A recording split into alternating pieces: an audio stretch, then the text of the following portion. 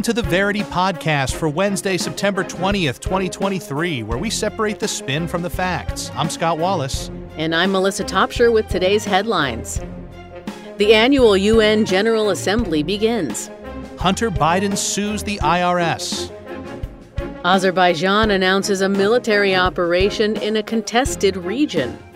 Evidence suggests Ukraine is responsible for a deadly Donetsk strike. UN experts warn of crimes against humanity in Ethiopia. Italy passes stricter migration measures. Virginia Representative Jennifer Wexton says she won't seek re-election. A missing F-35 jet is located in South Carolina. Australia announces the arrival of El Niño. And Elon Musk floats the idea of a fee for X. In our first story, the UN General Assembly begins. Here are the facts as agreed upon by CBS, the Associated Press, USA Today, ABC News, and the New York Times. The UN's annual General Assembly opened Monday with Secretary General Antonio Guterres highlighting that the world is facing its highest number of violent conflicts since 1945. As well as high food prices, record temperatures, climate disasters, and unprecedented numbers of migrants and asylum seekers. With the debates beginning Tuesday, global leaders from over 140 countries gathered in New York. Among them is U.S. President Joe Biden, the only leader of the 5 permanent members of the Security Council, comprised of the U.S., Russia, China, France, and Britain, to attend in person. Speaking Tuesday, Biden touched on maintaining support for Ukraine, denuclearizing both the Korean Peninsula and Iran, and working with China. He also called for combating climate change, particularly in Latin America, Africa, and Southeast Asia. Analysts and diplomats say the meeting takes place at perhaps the most fraught moment since the Cold War, especially given that Ukrainian President Volodymyr Zelensky and Russian Foreign Minister Sergei Lavrov will be in the same room.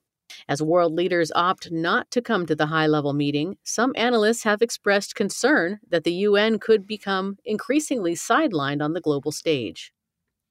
On this podcast, we separate the spin from the facts. Melissa just laid out all those facts for us, and now our first spin is the pro-establishment narrative from the Christian Science Monitor.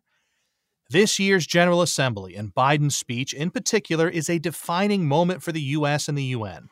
The world is becoming increasingly multipolar, and the U.S. must show that it is still a leader in global affairs, able to counter Russian moves in Ukraine and meet the challenge from the global south, which is increasingly turning to China. As Biden is the only Security Council representative to attend this year, it's paramount that he show the world that the West is still on top. And an establishment critical narrative comes from the Journal. The UN's sole job is to help fix the world's problems, but it has failed in each of the most important factors. War, famine, and migration issues have only become more prevalent, while U.S. President Joe Biden makes weak calls for de-escalation in Ukraine. Why has the international body pegged with bringing about progress only allowed for more hardship and destruction? It's time for a candid review of how the UN operates and the part that more neutral countries with fewer conflicts of interest are allowed to play. And from time to time, we have statistics-based nerd narratives brought to us by the Metaculous prediction community. This one says there is a 1% chance that Russia will be removed from the UN Security Council by the year 2024. Melissa, through a series of fortunate events, I once stayed in the presidential suite at the hotel at the UN. What? Yeah. That's cool. And, there's a presidential suite at the Holiday Inn in Parsippany or whatever, but this is actually a presidential suite that a president would stay in because it's at the UN. Yeah, how did you get there? There was one big problem with the room, and you're not going to guess what it is. I don't think. What's that? The bed was terrible, worse than a regular hotel room. And if you've ever stayed at a hotel in New York City, hotel rooms, even nice ones, are small. This was not small. This was a multi-room whole deal. And then the bedroom, the bed was in the middle of the room, semi-Austin Powers style. It was really nice. But the mattress was the worst. And I remember I asked, what's going on? They had told us several celebrities that had stayed in this room. It was a real presidential suite. And, various world leaders. I said, this bed stinks. Like it's so uncomfortable. And and the person who was in charge said, well, these kind of people usually bring their own mattresses. What? If Beyonce's staying in a hotel, she's not staying in whatever mattress you have, no matter how nice it is. She's going to make sure she gets a good night's sleep. She's bringing her own deal. So yeah, the mattress they had, herself. If you're staying in this room and you're not me, you are bringing your own mattress of some sort. You have some sort of arrangement. So that's interesting. I was going to guess that it so rarely got used, that the mattress was from the 60s or something. I mean, it was an old mattress. I mean, it was just a placeholder mattress. Like I guess that would still be true. Yeah. Everyone. It'd be kind of funny if there was just like, if they kept it for like how many world leaders had an affair on this mattress. Like we're just keeping it for posterity. Yeah. Hunter Biden sues the IRS over a privacy violation. Here are the facts. As agreed upon by NPR Online News, CNN, CBS News, and The Guardian. On Monday, Hunter Biden, son of U.S. President Joe Biden, sued the IRS, alleging that the agency illegally released his confidential tax return information to the media. The lawsuit, which was filed in federal court in Washington, D.C., does not name Gary Shapley and Joseph Ziegler, the former agents who turned whistleblower, as defendants, but it's focused on comments they made on television after testifying before Congress. Hunter Biden alleges that he is the victim of an effort by Shapley, Ziegler, and their legal teams to embarrass him by disclosing confidential information about a private citizen's tax matters. Hunter Biden, who is facing criminal charges related to non-payment of taxes and illegally purchasing a gun as a result of the federal investigation in question, is seeking $1,000 in damages for each unauthorized disclosure of his tax information, as well as costs and attorney fees. The IRS declined to comment about the suit, but lawyers for Shapley called it frivolous in a statement. In the spring, Shapley and Ziegler brought concerns about favoritism and the alleged slow pace of the years-long investigation of the president's son to the House Ways and Means Committee, and subsequently granted media interviews on the issue. Thank you, Scott, for those facts. And we have two opposing narratives here, starting with a Democratic narrative from the Washington Post. Hunter Biden is fighting back against those accusing him of crimes while attempting to tie his father to fabricated wrongdoings.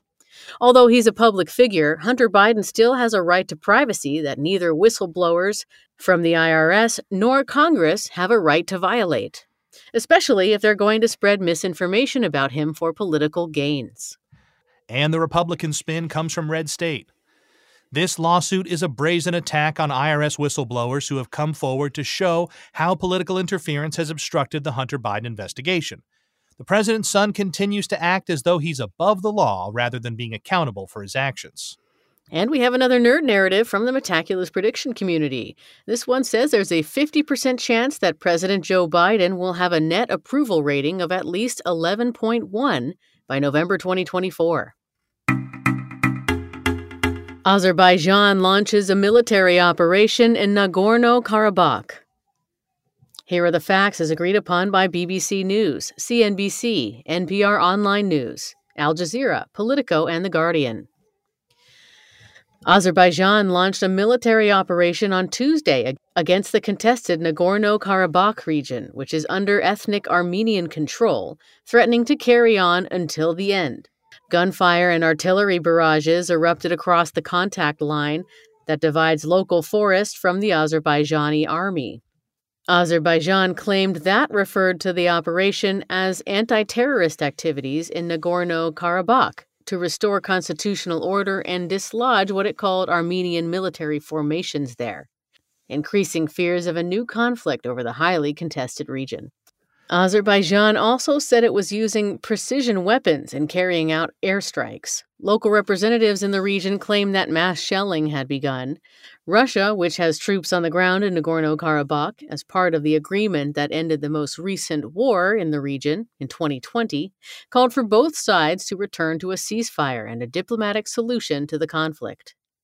Armenia urged Russian forces deployed in the area to intervene and prevent the Azerbaijani offensive, saying that Azerbaijan was engaged in a full-scale aggression against the local Armenian population. Turkey, which supports Azerbaijan both militarily and diplomatically, claimed that Azerbaijan was forced to act, saying that Nagorno-Karabakh is sovereign Azerbaijani territory.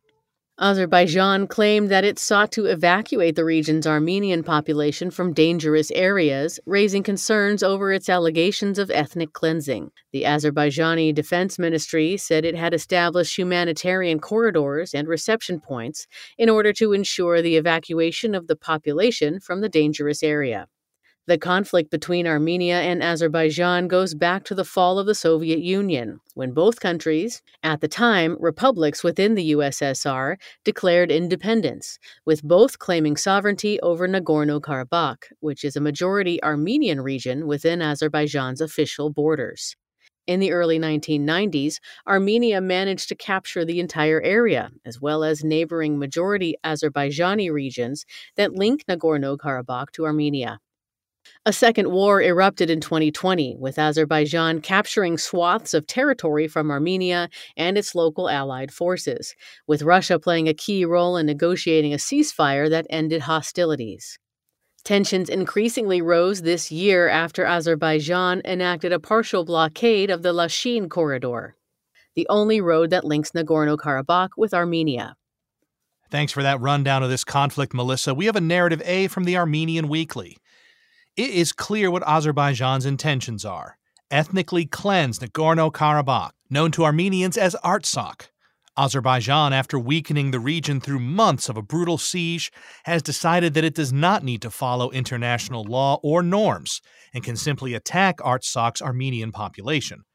Artsakh's fighters will defend their land as best they can, but without outside intervention, thousands of years of Armenian history, heritage, and culture will be erased. Civilians were already enduring hard times due to the siege, and now they face the loss of their homeland. AZE Media brings us narrative B.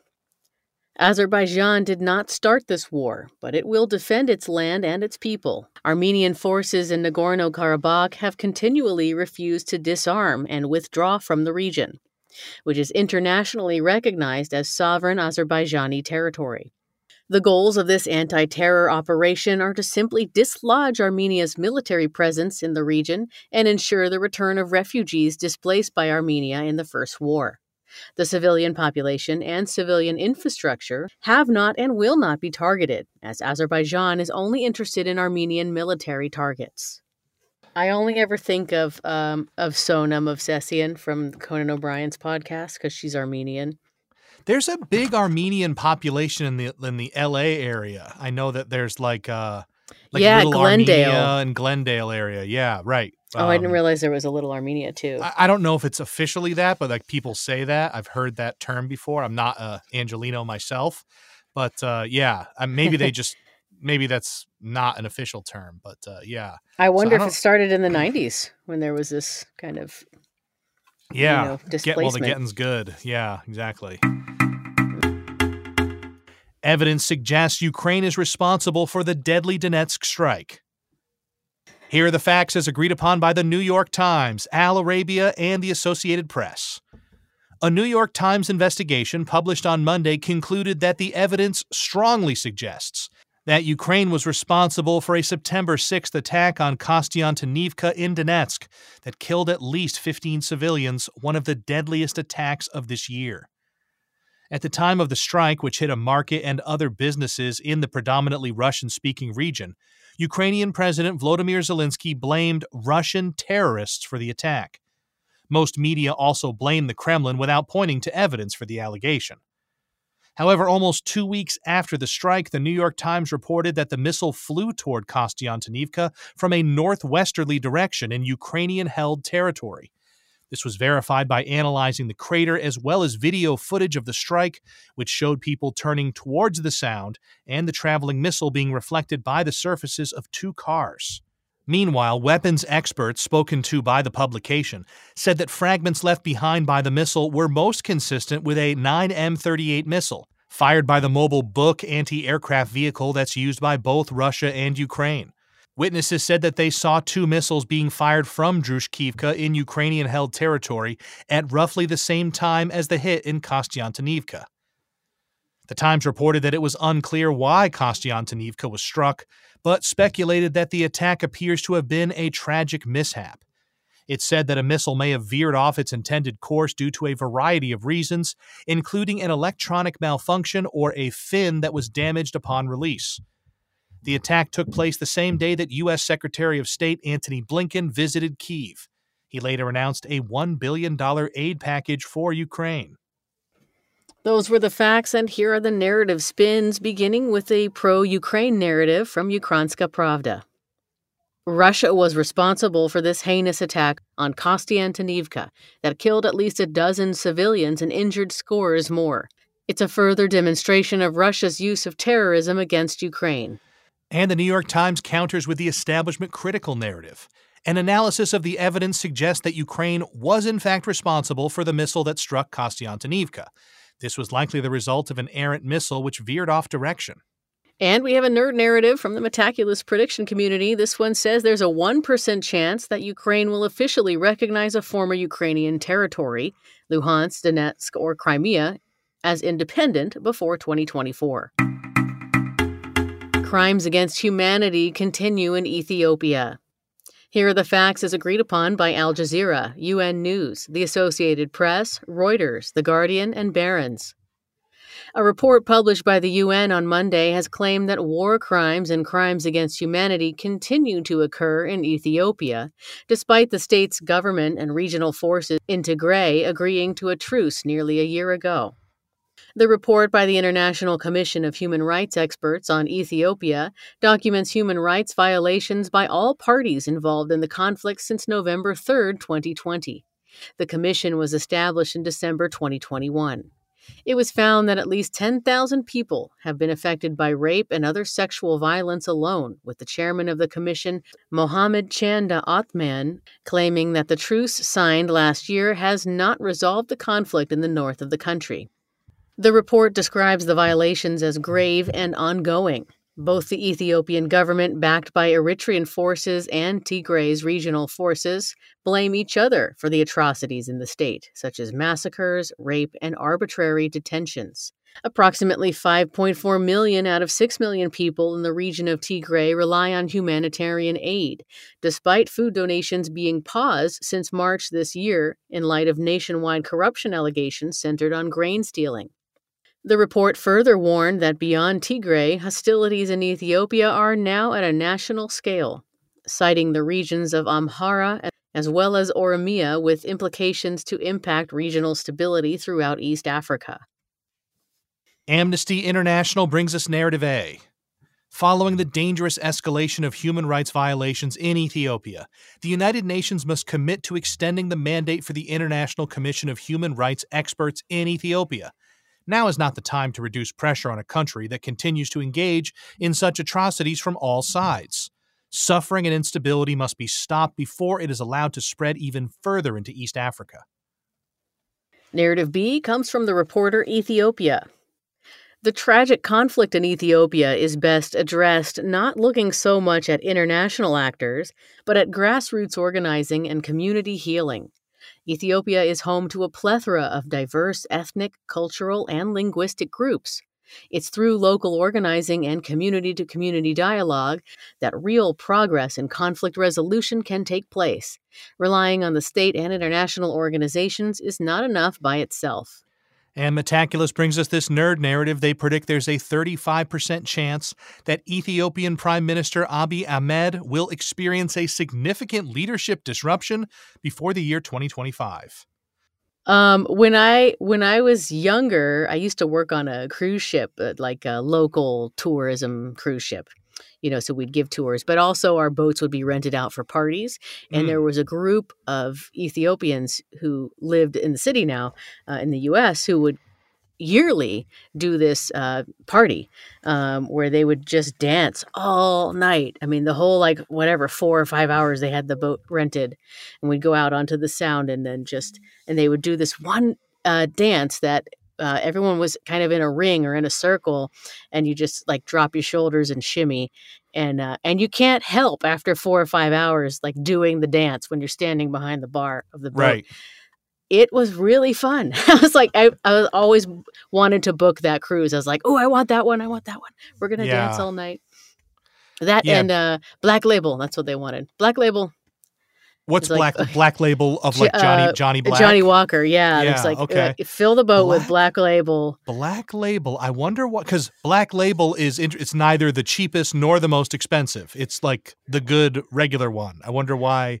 Red is the cheapest, blue is the most expensive, and black is like $50 for a bottle, not $20 and not $200 for blue. So it was like, we're gonna really splurge, but we're not gonna go crazy. We're not gonna spend $100,000 on scotch here. Yeah, interesting. Black Label, good. All right, that sounds like a heck of a party. It was a all great the party. Black Label you want and all the shoulders you want to shimmy. That's fine. Yeah. Oh yeah, all night long. Yeah, it was awesome. I would probably get seasick on that, especially with all the shimmying. Yeah. I think I would. Maybe the shimmying would balance it out. Maybe, but the Black Label would rebalance it in the wrong direction. Yeah, you probably would not be invited back to that. Yeah, I think there's a lot of reasons I wouldn't be invited back, but I think that's one of them. Yeah. I mean, you're not a staple of the Seattle Ethiopian community either. No. So I guess there was a good Ethiopian restaurant when I lived in Capitol Hill, the Seattle Capitol Hill. There was I didn't go there as much as I should have, but it was like a notable Ethiopian restaurant. And what was really weird about the restaurant, everyone liked it, but there was a soda machine out front that was like the mystery soda machine. Are you familiar with this thing? Was this like Broadway and right off Broadway, Olive, just north, or John? Exactly, near the 100%. It's a house. It was like a house. Yes, and then there was like this soda machine that to me, it was fully a mystery, and the soda machine just had like mysterious sodas in it, and like no one knew who refilled it. It wasn't like part of any kind of structure, but there were sodas inside, but all the choices were just question mark. It's just a mystery. That sounds like old Seattle, just like weird mystery things. Like here's a vending machine that nobody knows who it operates in. But it works. Like if you want a drink, there's soda in there. So and it's a mystery, and someone is just getting a big rise out of this. It's kind of awesome. I kind of love stuff like that. And that's I think that stuff is probably rarer in Seattle than it was 10 years ago. Much less, and I'm sure someone 10 years ago would have said it was rarer than it was 10 years before that. Oh, yeah. But well, they would be the coolest one then. They would, yeah. But then some 10-year, there's always someone from further back. And right, then they would be the coolest. Until they die, I guess. So yeah. Anyway, I think we've just honored Ethiopia by talking about the mystery soda machine. Italy passes tougher measures to deter migrant arrivals. Here are the facts. As agreed upon by Financial Times, DW, Politico, Voice of America, Reuters, and Al Jazeera. On Monday, the Italian government passed stricter measures to crack down on immigration after about 10,000 migrants reached the southern Italian island of Lampedusa last week. The detention period for migrants awaiting an asylum decision has been raised from 3 to 6 months, with a possible extension of up to 18 months. The government also approved setting up more detention centers in remote areas. Prime Minister Giorgia Meloni claims the move provides Rome with the time needed not just to do the necessary checks, but also to proceed with the repatriation for those without the right to international protection. This comes a day after visiting European Commission President Ursula von der Leyen offered a 10-point action plan to help Italy deal with the migrant crisis, saying irregular migration is a European challenge and it needs a European answer. The action plan includes sending the European Union Asylum Agency and the European Border and Coast Guard to Italy to manage new arrivals. So far this year, more than 128,000 migrants have arrived in Italy, about twice as many as in the same period in 2022. Those were the facts, and here are the narrative spins, starting with a pro-establishment narrative from Le Monde. Before her election win, far-right Meloni had announced plans to close Italy's borders and echoed anti-EU rhetoric. Now she is open to a pan-European solution to stop the influx of illegal migrants. The EU urgently needs a coordinated immigration policy, as the migrant crisis is an opportunity to strengthen the EU and demonstrate joint capacity to act. This would send an important signal before the 2024 European elections to forces that have already written off the EU. And we have an establishment-critical narrative from info migrants. The EU likes to talk about standing up for freedom and human rights. In its dealings with migrants, however, it reveals yet again that this is nothing more than empty rhetoric and pure hypocrisy. The most recent example is the Memorandum of Understanding between the EU and autocratic Tunisia to prevent migrants from reaching Europe. One is reminded of the Refugee Pact with Turkey or the EU's collusion with Libyan militias to contain migrant arrivals. Neither Leyen nor Maloney seem to have a problem with that. And Euractiv brings us a narrative C. Although von der Leyen tried to signal solidarity and unity, her visit to Lampedusa highlighted the disagreement between Brussels and Rome on how to deal with the migrant crisis. While von der Leyen stressed the need for legal routes and humanitarian corridors to combat traffickers, Maloney wants to block departures while speeding up repatriations. Whether Maloney's vision of a fortress Europe materializes will be a stress test for the supposed European unity. Virginia Representative Jennifer Wexton won't seek re-election. Here are the facts as agreed upon by NBC, CNN, Fox News, ABC News, and Politico. Representative Jennifer Wexton, Democrat of Virginia, announced on Monday that she will not run for re-election in 2024, citing her declining health following a Parkinson's diagnosis in April. As her diagnosis developed from Parkinson's to progressive supranuclear palsy, or PSP, Wexton said she was heartbroken that she wouldn't be able to serve her community once her term was complete. The 54-year-old Congresswoman added that she has always believed that honesty is the most important value in public service, also saying that the new diagnosis is a tough one. Acknowledging that there's no getting better with PSP, Wexton reaffirmed her efforts to combat misconceptions that Parkinson's disease only affects older people. Wexton, who won re-election in last year's midterms, was elected to the U.S. House of Representatives in 2018 after she defeated Representative Barbara Comstock, ending 40 years of Republican control of the district. Thanks for those facts, Melissa. National Review brings us Narrative A. This is indeed tragic news. Representative Wexton has run spirited re-election campaigns against the GOP since 2018, and both sides of the aisle wish her the very best in the battle with this horrific disease. Looking forward, her absence in 2024 will ultimately translate to a competitive race, with politicians from the Democratic and Republican parties looking to win the opportunity to serve those in Wexton's district with the same commitment and conviction the representative has shown throughout her long career. And the New York Times brings us Narrative B. Although the GOP and Democrats can unite in recognizing the service and dignity of individuals like Wexton, there is very little else they can agree on. The dramatic rise in partisan animosity in the U.S. in recent years has undermined American democracy, stifling dialogue and legislative progress. Wexton's service to those she represented should be recognized, though it should also be highlighted that her career is not indicative of the current festering gridlock that characterizes U.S. politics. And it's nerd narrative time again. Metaculus predicts there's a 50% chance that at least 95% of the U.S. 2024 presidential popular vote will be received by the Democratic and Republican parties combined. The missing F-35 jet's wreckage is located. Here are the facts as agreed upon by CNN, The Hill, New York Times, Al Jazeera, BBC News, and USA Today.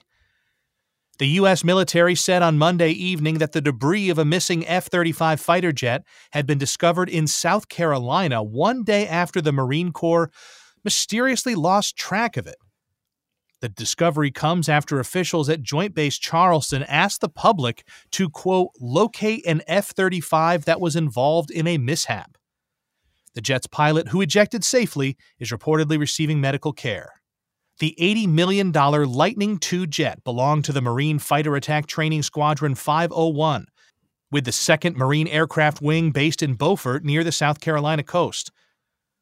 Military officials say the debris was found 2 hours northeast of Joint Base Charleston. However, they refuse to divulge further details so as to preserve the integrity of the investigative process. While residents were asked to steer clear of the site, all Marine Corps aviation units were ordered to pause operations for 2 days.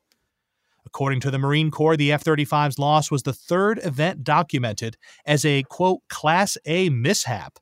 in the last 6 weeks. The crash of a Marine Corps FA-18 Hornet combat jet and a Marine Corps MV-22B Osprey both remain under investigation.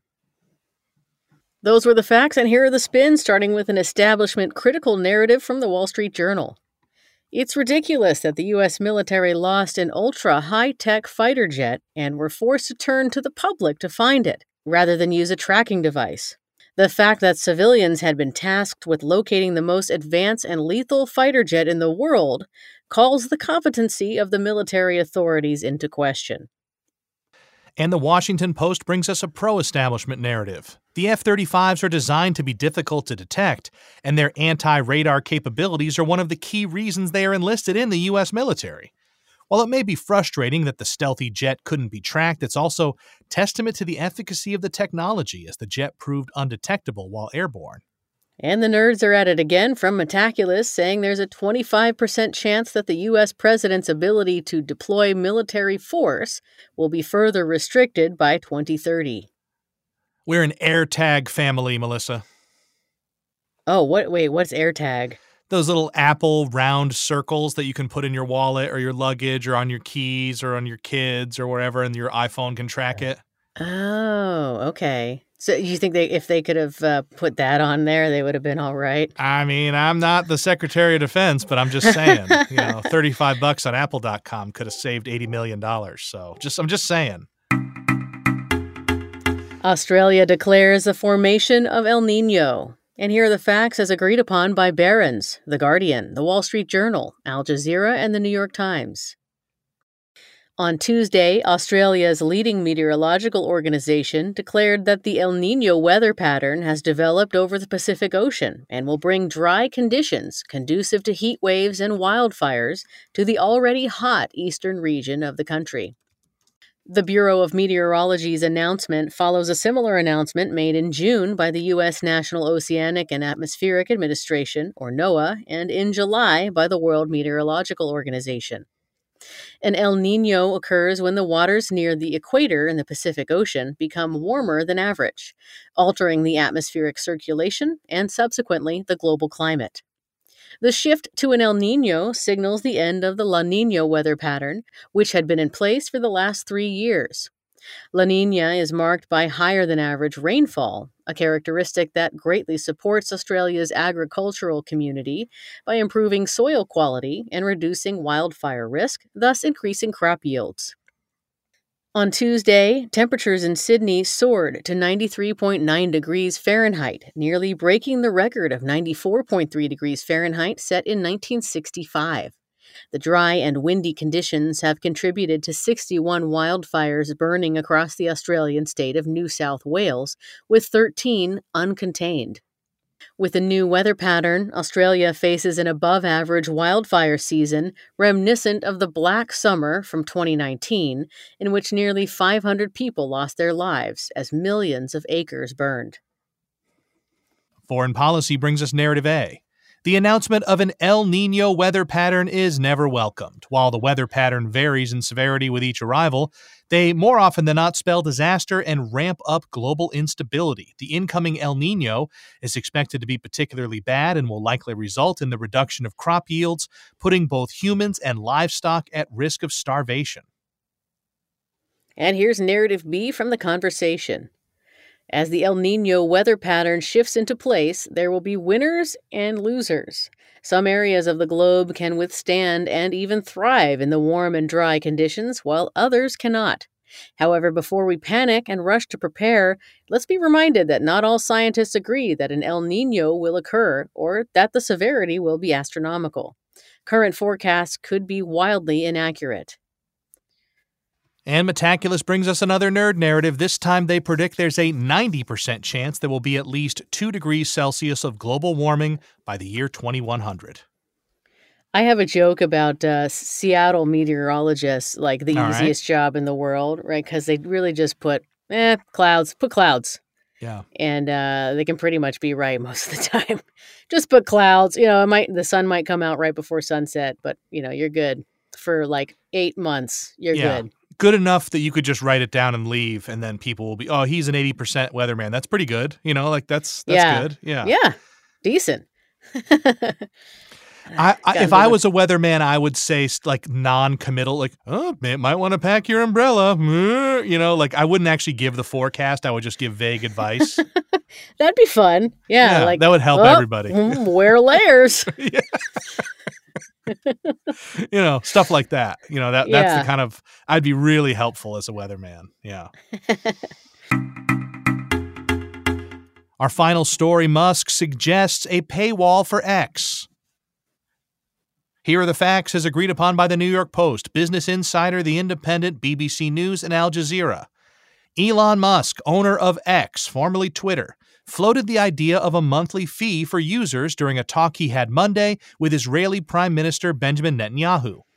Musk, who's also in charge of Tesla and SpaceX, said a fee could help to fight vast armies of bots on the platform.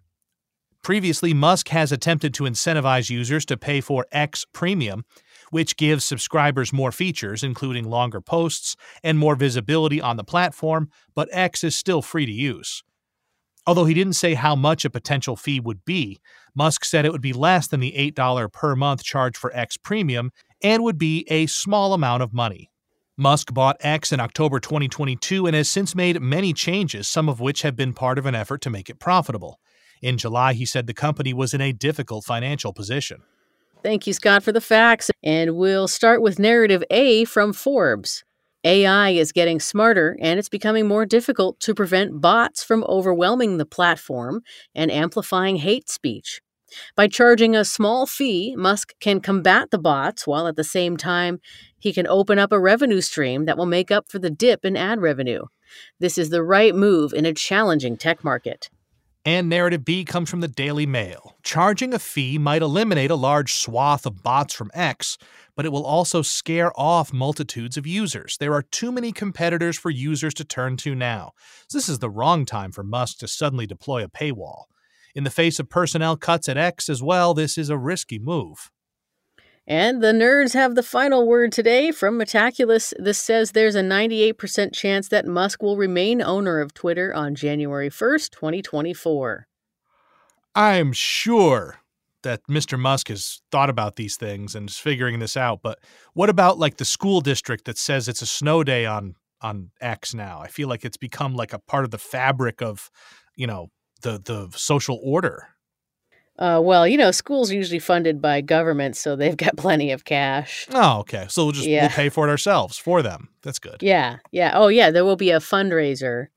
Oh, if you're in... Oh, man. These fundraisers have gotten out of control. Oh, It'll be a levy. Yeah, even worse.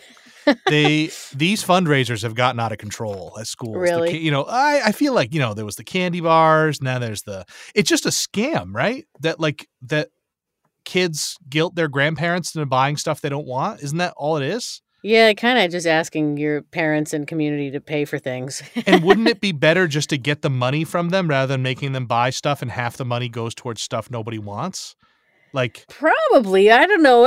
There must have been some kids like in the Girl Scout troop who learned about business by selling cookies. Well, those are actually good cookies. That's like the gold standard. That's like, I would like to buy those cookies. If they were in the store, I would probably buy them. But everything else, like the off-brand candy bars, like the weird, I don't even know. It was always like weird stuff. I don't know. I just feel like someone's getting rich off all these things and it's just a big scam. I don't know. I mean, I like a bad candy bar too. I also like it, but you could buy a bad candy. I guess here's the thing. You're allowed to eat a candy bar if a little kid sells it to you. You can't just go to the gas station and buy a candy bar. That's really what it is. Yeah. Well, it doesn't count on your MyFitnessPal.